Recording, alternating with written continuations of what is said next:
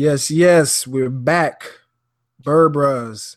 After about 3 weeks, Trent, that we haven't recorded. We've been missing recapping some of the big games over the past few weeks. Just top-notch offense. Julio 300 Jones, Matt Ryan, just everything. So, first off, how you doing tonight, Trent? Before I'm talking and everything, rambling. Go ahead, man. How you doing tonight? I'm good. I'm in a great mood, of course. I'm the resident Charlotte native, so of course it feels great to because it's been a while. Well, we won last year, but of course, I mean, at that point, the Panthers were headed to the playoffs, and we were headed home. So that win didn't really mean anything at the end of the day. But this win this week has just been lovely. Of course, I'm listening to Charlotte Sports Radio every day of the week, and just hearing the Panthers in panic mode has just been wonderful. Right. Yeah. The Panthers fans have been befuddled in our favorite word recently, but man, 48-33 this past Sunday. Last Monday beat the Saints 45-32, and before that 35-28 over the Raiders. As we last spoke to you all, it was after that Bucs loss, but Falcons are rolling. Offense clicking on all cylinders. Your boy Kyle Shanahan and Matt Ryan seem to be on the same page. We've seen a very assertive and aggressive Matt Ryan with throwing the ball deep. He hasn't made too many mistakes. The team has executed in the red zone, which has been great. But also we've had long passes like seeing Julio Jones have 12 catches and 300 yards this past week. Is the offense, of course, and then we'll talk about the defense a little later. But let's look at the positives. The offense, Matt Ryan not only throwing to Julio, but I think the difference from last year was he's spreading the ball around. He has a lot more options. Tevin Coleman and Devontae Freeman are balling in backfield, two-headed monster, and then you got Tammy, Sanu, and also even Taylor Gabriel and Aldrick Robinson. Austin Hooper had a touchdown this past game. Is the offense finally bearing the fruits of what we thought Kyle Shanahan would bring us?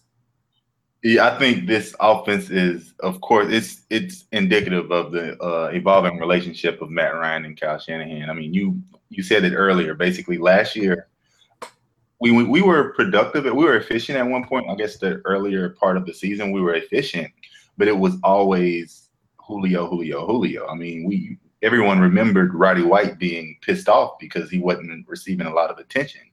But in these 4 games, Matt Ryan has hit at least, I think he hit 8 or more receivers. 8 or more receivers is caught at least 1 reception. So that shows you just how much he's spreading the wealth around. And you alluded to those weapons we have. You saw Taylor Gabriel get involved on Sunday, and we've seen Aldrick Robinson. I think that's the biggest difference to me is the fact that everyone is getting involved. This is not just Julio's offense. It's who we're going to the hot hand. We're going to whoever's open. And I think Matt Ryan is he's very comfortable with that. And also the fact that Shanahan has implemented a little more up-tempo styles. And it's not consistently. It's more of when he sees the opportunity. So I think Matt Ryan is definitely benefiting from that, from the up-tempo offense as well. Yeah, we've talked about that even before there was a Bird Bros. We've always saying, why isn't Matt Ryan? Why aren't we going no huddle? Even when Dirk Cutter was offensive coordinator, it's like when he's able to just get in and play and let it go, let it hang out. He's less prone to make bad passes and throw those picks. I mean, he had a pick in I guess in the shadow of his own end zone, but I think that was tipped. Yeah. So that one you couldn't really put on him, but even though, I mean, I guess I hate to bring up the bad, but that was even one play call that was questionable, throwing the ball when you probably just want to get some room. And then there were some plays where I don't think the play call was necessarily bad. I think the decision by Matt Ryan was bad because it was a high traffic area. I mean, yeah, your veteran quarterback to maybe throw the ball away or not force it in. I honestly like the aggressive. Because if you remember from the game on Sunday, we started a lot of possessions like in our 5-yard line or just like 2-3 yard line, and we were aggressive from the from the 2 yard line. I mean, we were slinging the ball.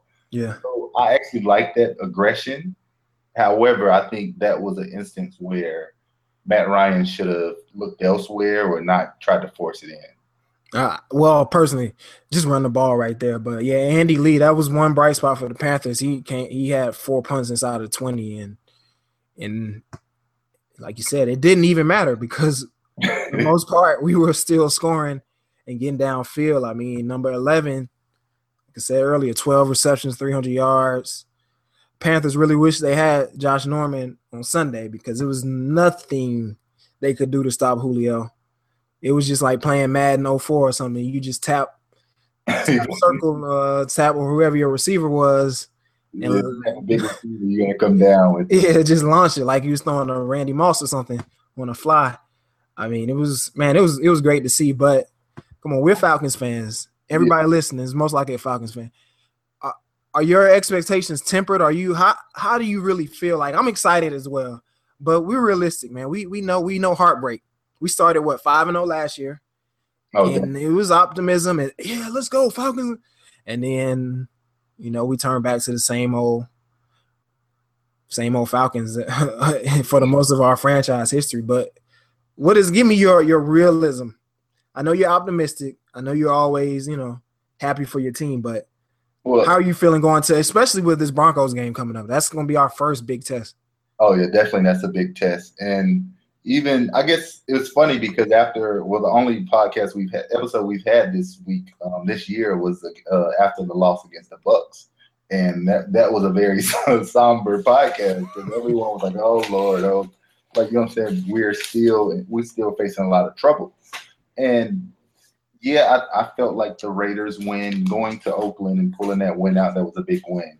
Or coming back home and pulling out this win against the Panthers, that was a big win also. But at the same time, you just, like right now, the Panthers are a shell of themselves. So you don't necessarily know what that team will, like if that is a playoff team. So I hate to say, I feel like I'm saying this every other week that, okay, this is the big test. This is the big game. But these next 2 games, we have to travel to Denver and we have to travel to Seattle. Those 2 are the biggest tests. Like, this Denver team is a complete team.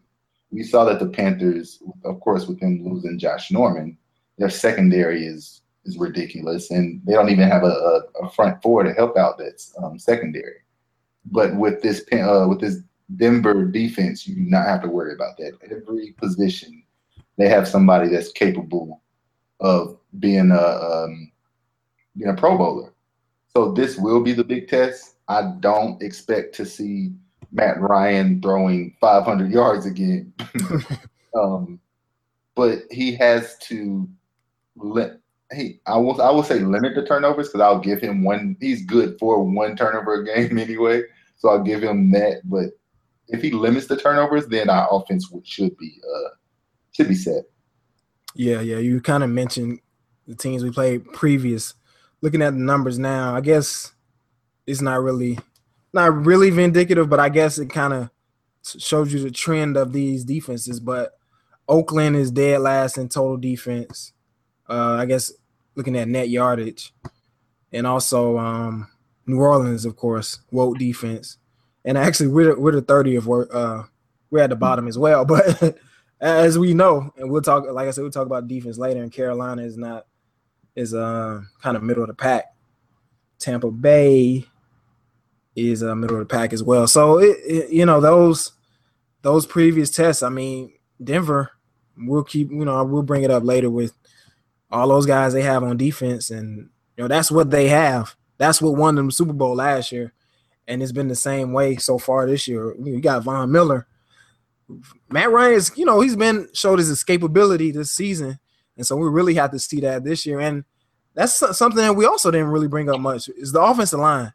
That's a big difference from last year to this year. We got a center in Alex Mack who was a Pro Bowler, brought him in, and he hasn't missed a beat, and that was something that was kind of shaky last year. And the offensive line has been pretty stout, and I mean, even if the defenses we played have been shaky, that's still that consistency really helps. I'm still skeptical on our offensive line. I did read something, it might have been from Von, but Von McClure. and they were stating that the biggest difference for Matt Ryan this year is he hasn't had to make those pre-play calls.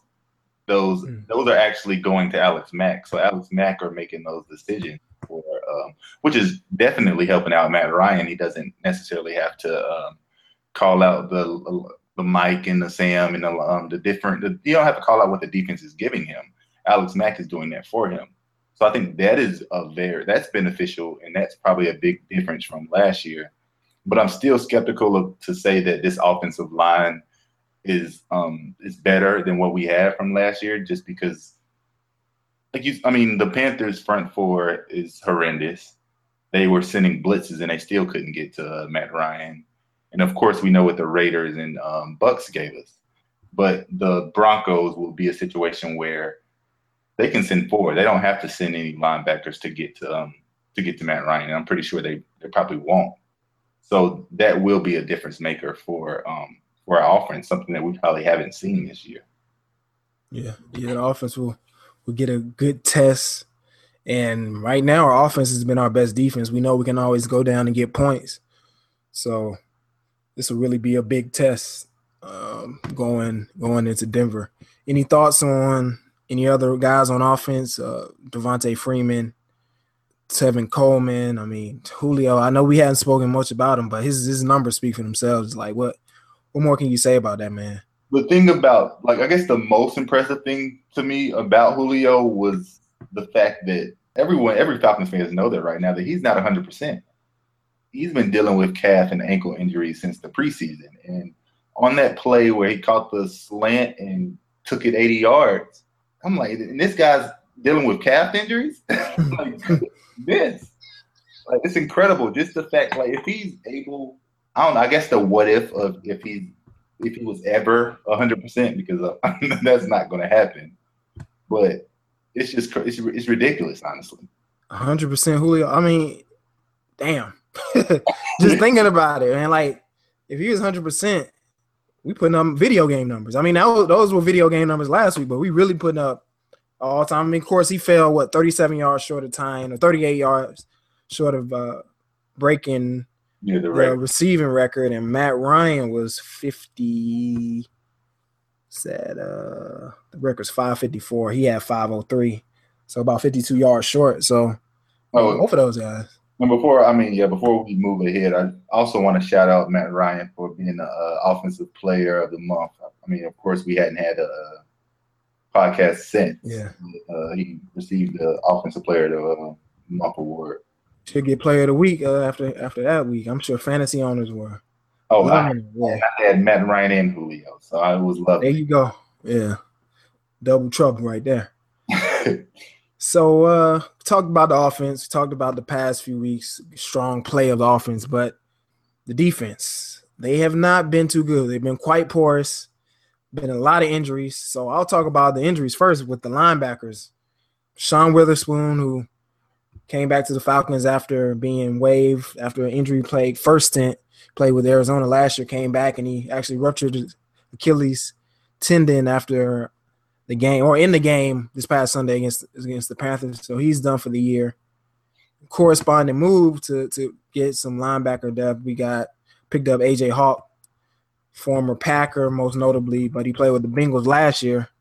And so the Falcons released O'Brien Schofield, who they re-signed after he was on the street in the whole preseason early after playing with the Falcons last year. So there's a lot of injuries. Who else is banged up? Devondre Campbell. Deion Jones. Deion Jones a little banged up. So yeah, it's rough. It's rough. And this was the position that was talking. Already out. Who else was out, you said? Paul Warlow. And this was a core that we said, and then also the front office said we want to get faster and younger at that position. And you got to sign a 32-year-old guy who's, going into week 5, and he still doesn't have a team. That kind of shows you, of course, maybe lost a step. But, A.J. Hawk is the guy who's going to have to come in and shore up some linebacker depth. We'll have Leroy Reynolds, I believe, is going to be called on to step up and play some linebacker. He was mainly a special teams guy. Special teams, so, yeah, so Falcons digging deep to get some guys to play linebacker. But overall, the defense, I was pretty encouraged by the pass rush against the Panthers. I mean, of course, they were down a few offensive linemen and had some shuffling, but Dwight Freeney with his patented spin move, and everybody had some. We had some good rushes. This past move also. Like who is that? Vic? No, I said he had the fake spin move. Oh yeah, the fake. Yeah, he got the sack on the fake spin move. So it's just like the pass rush was looking pretty good. Derek Shelby had some plays. He was in the backfield. So I think, and also before you, let me cut you off, but about the linebackers, what you saying that the front office wanted more speedier guys, and that's the thing I actually hate because I feel like Deion Jones is like he's coming on strong.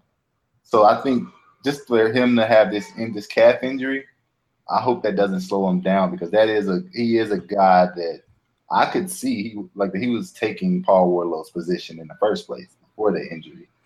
So I hate it because he's a speedier guy. If we can get Devondre Campbell back, hopefully, because he's also a speedier guy. I think that's what I've noticed with this defense this year is that we had more speed within our linebacker core than we've had in the recent years.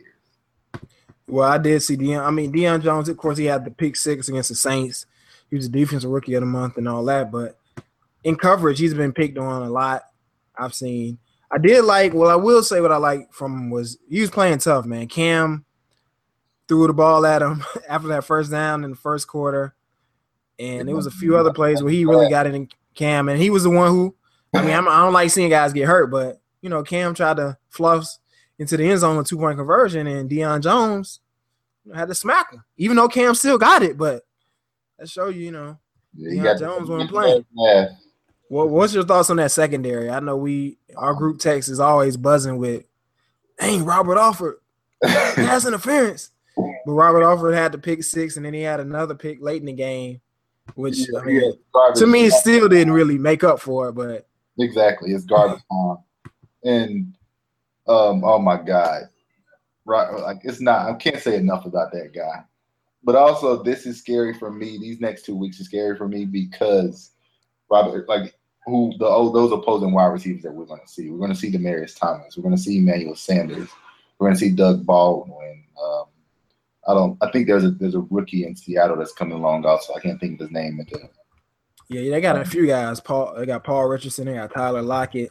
Yeah, they got some guys that'll be. So we'll see more open offenses that we'll probably pick on Alford because they know that he can't guard anybody, and if he does, he's an automatic pass interference.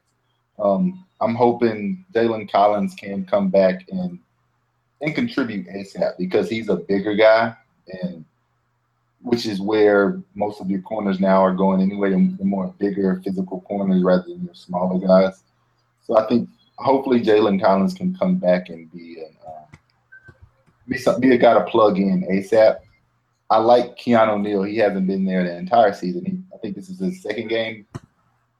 Yeah, second.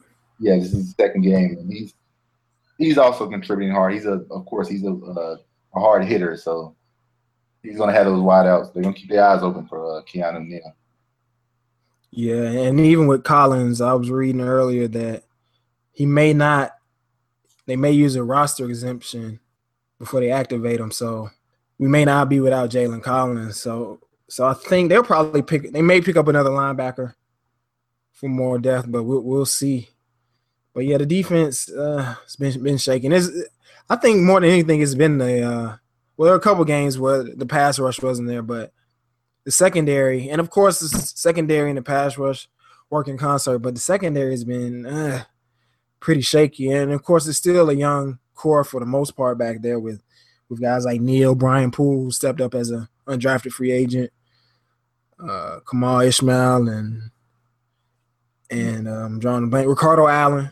So, and that's the thing. It's all about that front. Like it's all about that front four and how many players do you have to send to get to the quarterback? Because if you have to send your linebackers to get to the quarterback, then of course, Matt Ryan. That's what Matt Ryan did to the Panthers. He ate their defense apart because they couldn't get there with their front four. So I think it is about that defensive line. We do have to continue. We got to play. We got to continue to get to the quarterback. They did They did that on Sunday.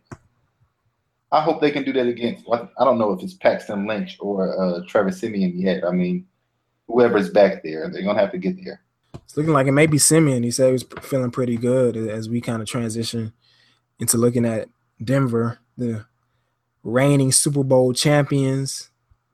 What's their record right now? Let me undefeated 4-0. 4-0, undefeated. Yeah. Trevor, came off beating Tampa Bay 27-7, and people didn't know what is Trevor Siemian gonna do. It's a 7th round pick. He didn't have a good career at Northwestern, but I mean, he hasn't been asked too much, so I won't give him all that credit. Well, I mean, I don't know, man. Like Siemian or even Lynch, who knows? We know that team has some, they have some weapons and can't count them out. And then you got to think about the defense. This is going to be the first real test for Matt Ryan and company.